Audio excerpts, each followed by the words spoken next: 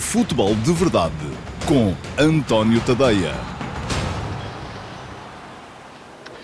Olá, muito bom dia a todos. Eu sou o António Tadeia e esta é a edição do dia 10 de outubro de 2019 do Futebol de Verdade.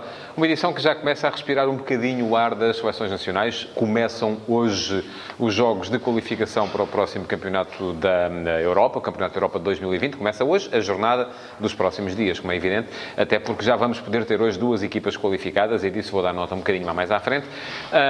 Antes disso, porém, lembrar-vos que podem fazer, quem estiver a ver em direto este programa no Facebook, pode fazer perguntas, deixá-las na caixa de comentários e, se o fizerem, eu no final responderei a uma dessas perguntas que vai ser selecionada pela equipa que produz este Futebol de Verdade. Portanto, já sabem, é só ir lá à caixinha de comentários, deixar uma pergunta e, no final, pode ser que a vossa pergunta seja selecionada para ser respondida. Hoje vamos falar de seleções nacionais, de Campeonato da Europa 2020, também um bocadinho de empréstimos, lá mais para o final, porque achei curiosas as notícias que começam a circular à volta de João Palhinha, jogador que o Sporting tem emprestado ao Sporting Clube Braga, e de Mateus Pereira, que está emprestado ao West Bromwich Albion, porque são em sentidos diametralmente opostos, quando são dois jogadores que estão ambos a fazer boas temporadas. Portanto, isto tem muito a ver com os modelos em que os empréstimos são feitos, mas já lá vamos a seguir. Para já, seleções nacionais, a começar pela portuguesa. Fernando Santos vai falar daqui a bocadinho. Está previsto que a conferência de imprensa comece por volta de 1h45, portanto é acabar o Futebol de Verdade, começa a falar o Fernando Santos. Fernando Santos faz hoje anos também. Parabéns ao selecionador nacional. Geralmente faz sempre anos neste período de datas FIFA, portanto acaba sempre por estar envolvido em competição na altura do aniversário. Mas a melhor prenda que Fernando Santos quererá, com certeza, são os resultados dos próximos jogos, não só destes dois, mas depois também dos dois que vão fechar esta fase de qualificação, jogos na altura em casa com a Lituânia e fora com o Luxemburgo. Já o tinha dito aqui, são 4 jogos para o final da fase de qualificação. Se Portugal ganhar 3, garante a qualificação direta, quanto mais não seja em segundo lugar. Isto se ganhar os 2 jogos ao Luxemburgo e o jogo em casa à Lituânia. Não me parece nenhum Everest para ser subido. Se, além disso, conseguir ganhar o quarto, que vai ser o jogo da próxima semana em Kiev contra a Ucrânia, aquilo que vai acontecer é que garantirá também a primeira posição do seu grupo. Mas são apuradas 2 equipas, portanto não virá com certeza daí nenhum mal ao mundo. Houve uma alteração na convocatória da Seleção Nacional, a saída do William Carvalho, porque viu confirmados os piores receios de lesão e viu-se que não estaria recuperado a tempo de jogar pelo menos contra a Ucrânia, e parece que era essa a ideia inicial. Já se sabia que contra o Luxemburgo não ia dar, mas contra a Ucrânia possivelmente poderia até dar. Não vai dar, e Fernando Santos, que não tinha chamado ninguém para substituir Rafa, vendo reduzido o seu lote de convocados de 25 para 24, agora optou por chamar André Gomes, que também regressou à competição pelo Everton na última jornada da Liga Inglesa. Portanto, mais uma prova de que Fernando Santos não está a olhar rigorosamente para a forma do momento, porque aquilo que André Gomes fez depois da sua lesão, com certeza não seria o suficiente. Fernando Santos olha, sim, para aqueles jogadores que são jogadores que lhe inspiram confiança, os jogadores com quem ele está, aquele lote de 35, vamos lá, eu acho que são 35, 40 jogadores, do qual sairá sempre a lista final de convocados para uma grande competição. E é desse lote, e é por isso também que Fernando Santos gosta de ir vendo os jogadores em ação, de os chamar, quanto mais não seja para treinar, para os ver um bocadinho em campo, para perceber como é que eles estão, porque uma coisa é ver os jogos, mesmo que seja ao vivo, e outra coisa é conviver com os jogadores nos treinos, perceber como é que eles estão a render, como é que eles interagem, como é que continuam a interagir com o resto do grupo. Portanto, não é que haja na Seleção Nacional um lote fechado, não me parece que isso exista, que sejam sempre aqueles 25 jogadores, mas acho que há 40 jogadores que são basicamente aqueles que Fernando Santos chama e aos quais de vez em quando faz alguns acrescentos, como foi na última convocatória o caso de Daniel Pudência e como é agora nesta o caso de Ruben Semedo. Portanto, são jogadores que estão a chegar, estão a entrar naquilo que é o lote da Seleção Nacional e que por isso mesmo poderão vir a ser úteis no futuro, se continuarem naturalmente a ser chamados. Ontem já houve um jogo particular e um jogo de altíssimo perfil, que foi o Argentina-Alemanha. E um jogo onde estiveram em campo os jogadores de equipas portuguesas. Marchesino parece que esteve bem, ou esteve bem mesmo, fazendo algumas defesas de bom nível. A Cunha entrou ao intervalo e fez a assistência para o início daquilo que foi a recuperação da equipa argentina, que esteve a perder por 2-0 e acabou por empatar a 2. E jogou também Sarabia, o lateral direito, que pelo Futebol Clube do Porto é que não aparece. Mais uma prova de que também na Argentina, aparentemente, aquilo que acontece é que os jogadores fazem parte daquele lote que é o lote da Seleção Nacional e que, quer rendam, quer não rendam nos seus clubes, e Sarabia claramente não está a render, acabam por ser chamados para mostrar serviço nas seleções nacionais. Foi isso que aconteceu com o lateral direito argentino, como acontece também numa série de outras seleções. Hoje vai haver futebol, e vai haver futebol de bom nível. Há uma série de jogos que me motivam alguma curiosidade, e é pena que sejam quase todos à mesma hora, porque depois aí está. Antigamente, quando havia jogos à tarde nestas qualificações, e sobretudo quando eram jogos ao início da noite no leste da Europa, acabavam por calhar à tarde em Portugal, e estes dias em que havia jogos de seleções eram dias cheios de transmissões, porque na altura também não havia tantas transmissões de jogos de campeonato, e para nós que gostávamos de futebol, isto acabava por ser um dia em cheio. Agora já não é bem assim. Os jogos são quase todos marcados para as mesmas janelas temporais. Não são todos, há alguns mais cedo, mas ainda assim, jogos muito curiosos para hoje. Um Holanda e Irlanda do Norte, que vai ajudar a definir um bocadinho aquilo que é o grupo C. Eu creio que a Holanda vai acabar por vencer. A Holanda é mais forte. A Irlanda do Norte começou muito bem neste grupo, mas parece-me que vai acabar relegada mesmo para a terceira posição, porque a Holanda e a Alemanha são mais fortes. Ganhando hoje a Holanda, iguala a Irlanda do Norte com menos um jogo, e isto pode servir perfeitamente e igual à Alemanha também, que não joga nesta jornada, porque fez o tal particular com a Argentina ontem, e isto pode servir para se começar já a perceber que alemães e holandeses são, de facto, as duas equipas mais fortes. Interessantíssimo o grupo E. Hoje há 2 jogos, Croácia-Hungria e Eslováquia-Gales. O grupo está todo embrulhado. Não vai ser fácil perceber quem é que vai sair dali à frente, porque Gales, por exemplo, se conseguisse hoje ganhar na Eslováquia, juntava-se aos 3 da frente, que são precisamente Croácia, Eslováquia e Hungria, e isto vai ainda permitir ali uma disputa muito acesa daqui até a final. Grupo G. Jogam os 3 favoritos, 2, Polónia, Eslovénia e Áustria. Curiosidade para perceber se a seleção austríaca vai refletir a nível de seleção nacional aquilo que os clubes têm vindo a mostrar nas competições europeias. Já não vai muito a tempo. A Áustria hoje vai ter um jogo com Israel, mas já não vai muito a tempo porque está atrás dos outros 2. E os outros 2 também têm jogos que à partida são de ganhar. Mas vamos ver como é que vai correr daqui até a final. Agora, onde pode haver já qualificados hoje é no grupo I, com a Bélgica e a Rússia, que poderão perfeitamente carimbar já hoje o seu passaporte para a fase final do campeonato. Não será muito complicado no caso da Bélgica, basta-lhe ganhar em casa a San Marino, até pode ficar qualificada antes de jogar, caso se verifique um empate no jogo de Chipre, mas será mais complicada ainda assim a missão da Rússia, que para se qualificar já hoje, em princípio creio que se vai qualificar de qualquer modo, precisa de ganhar o seu jogo e também de esperar que os outros 2 candidatos acabem por empatar. Mas poderemos chegar ao final do dia já com 2 seleções qualificadas para a fase final do Campeonato da Europa. Já vai sendo tempo, já estamos em outubro e a fase de qualificação acaba já no mês que vem, em novembro. Depois haverá playoffs, mas isso já é outra coisa, já são contas de outro rosário.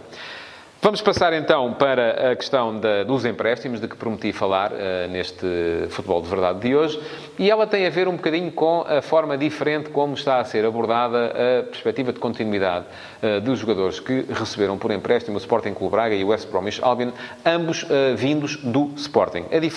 A grande diferença é que o Sporting emprestou Mateus Pereira ao West Bromwich com a cláusula de opção, com um valor de opção de compra já pré-definido, 9 milhões de euros, e Palhinha foi até num empréstimo de longa duração para o Sporting Clube Braga, 2 anos, mas sem essa opção de compra para a equipa do Sporting Clube Braga. Os 2 jogadores estão a justificar perfeitamente que os clubes apostem na sua continuidade. O Sporting Clube Braga com certeza gostaria de continuar com Palhinha durante mais tempo, mas, ao que rezam as notícias, está o Sporting Clube Braga a ter dificuldade para conseguir acertar um valor de compra face ao Sporting, porque o jogador está a jogar bem, está a valorizar-se, e como essa opção de compra não está pré-definida, acaba o Sporting, se calhar, até por não querer fazer o negócio. Aliás, não é de agora que eu digo, já o dizia há mais tempo, não há no plantel do Sporting um 6 melhor do que João Palhinha. Portanto, aquilo que é, à partida, questionável é por que razão é que João Palhinha foi para Braga emprestado. É curioso também também que ainda hoje, em entrevista,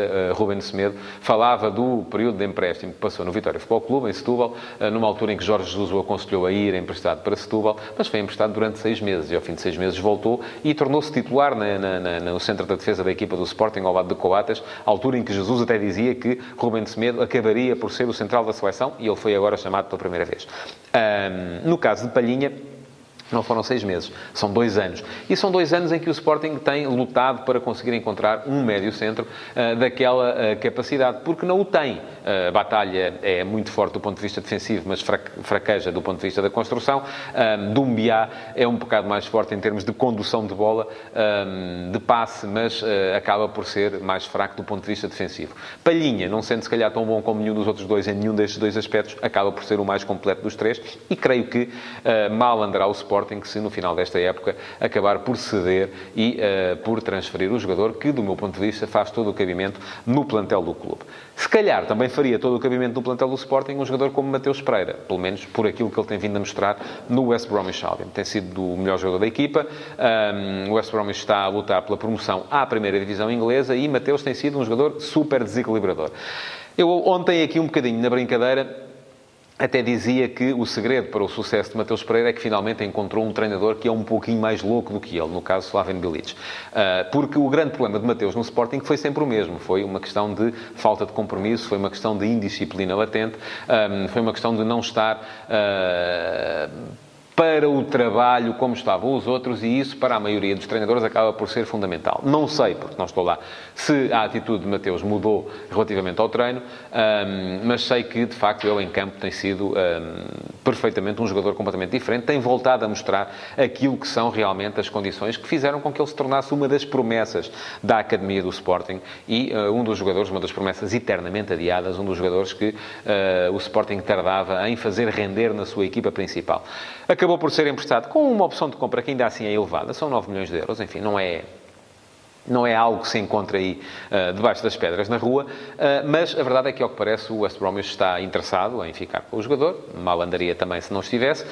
O Sporting, se calhar, olhando para aquilo que ele está a render, até acharia que ele lhe faria alguma falta, com certeza, mas ao Sporting também faz falta o dinheiro, e aquilo que o Sporting quereria era que o West Bromwich, se calhar, acionasse a opção de compra o mais depressa possível. Só que aí vai funcionar ao contrário. O West Bromwich não vai querer acionar essa opção de compra enquanto não tiver certezas absolutas, e essas só as vai ter quando chegar ao fim o contrato que está assinado neste momento. Portanto, o Sporting vai ter que ficar calmamente à espera do dinheiro. Perante isto tudo, o que há a dizer sobre os empréstimos? Há um formato ideal ou não? Eu creio que não.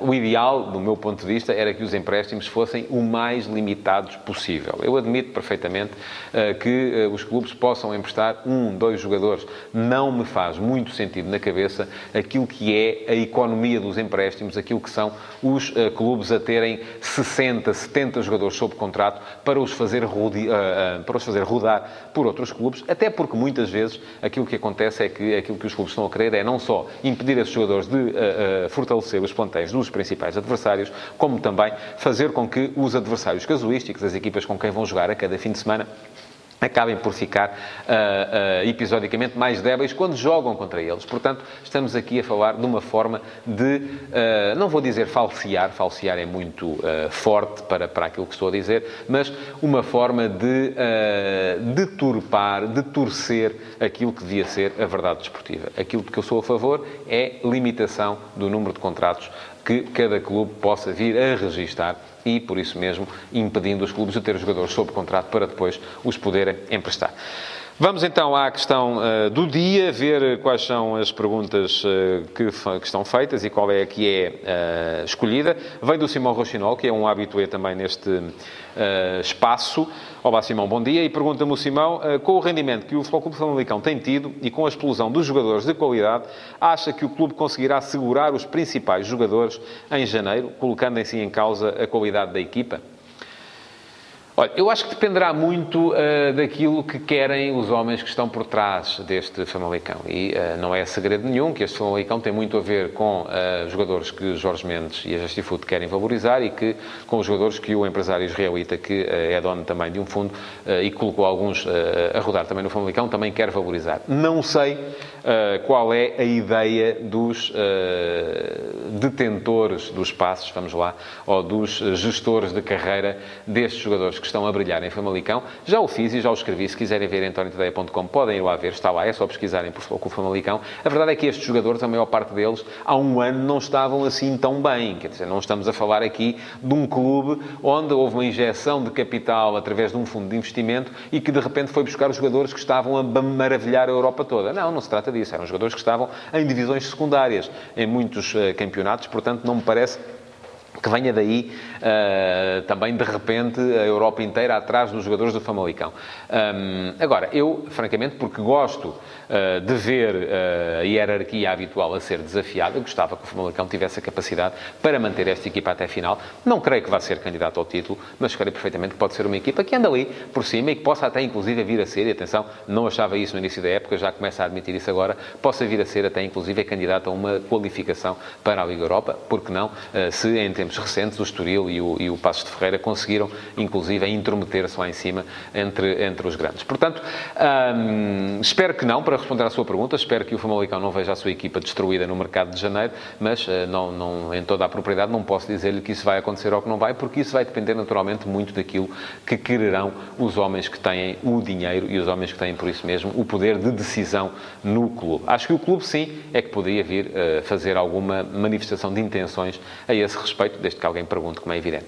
Pronto, chegamos ao fim do Futebol de Verdade de hoje.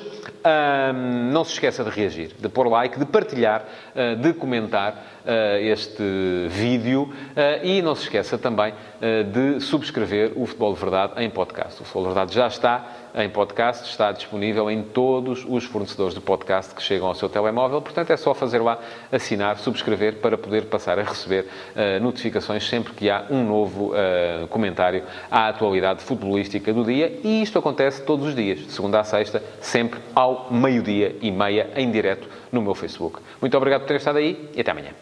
Futebol de Verdade, em direto de segunda a sexta-feira, às 12h30, no Facebook de António Tadeia.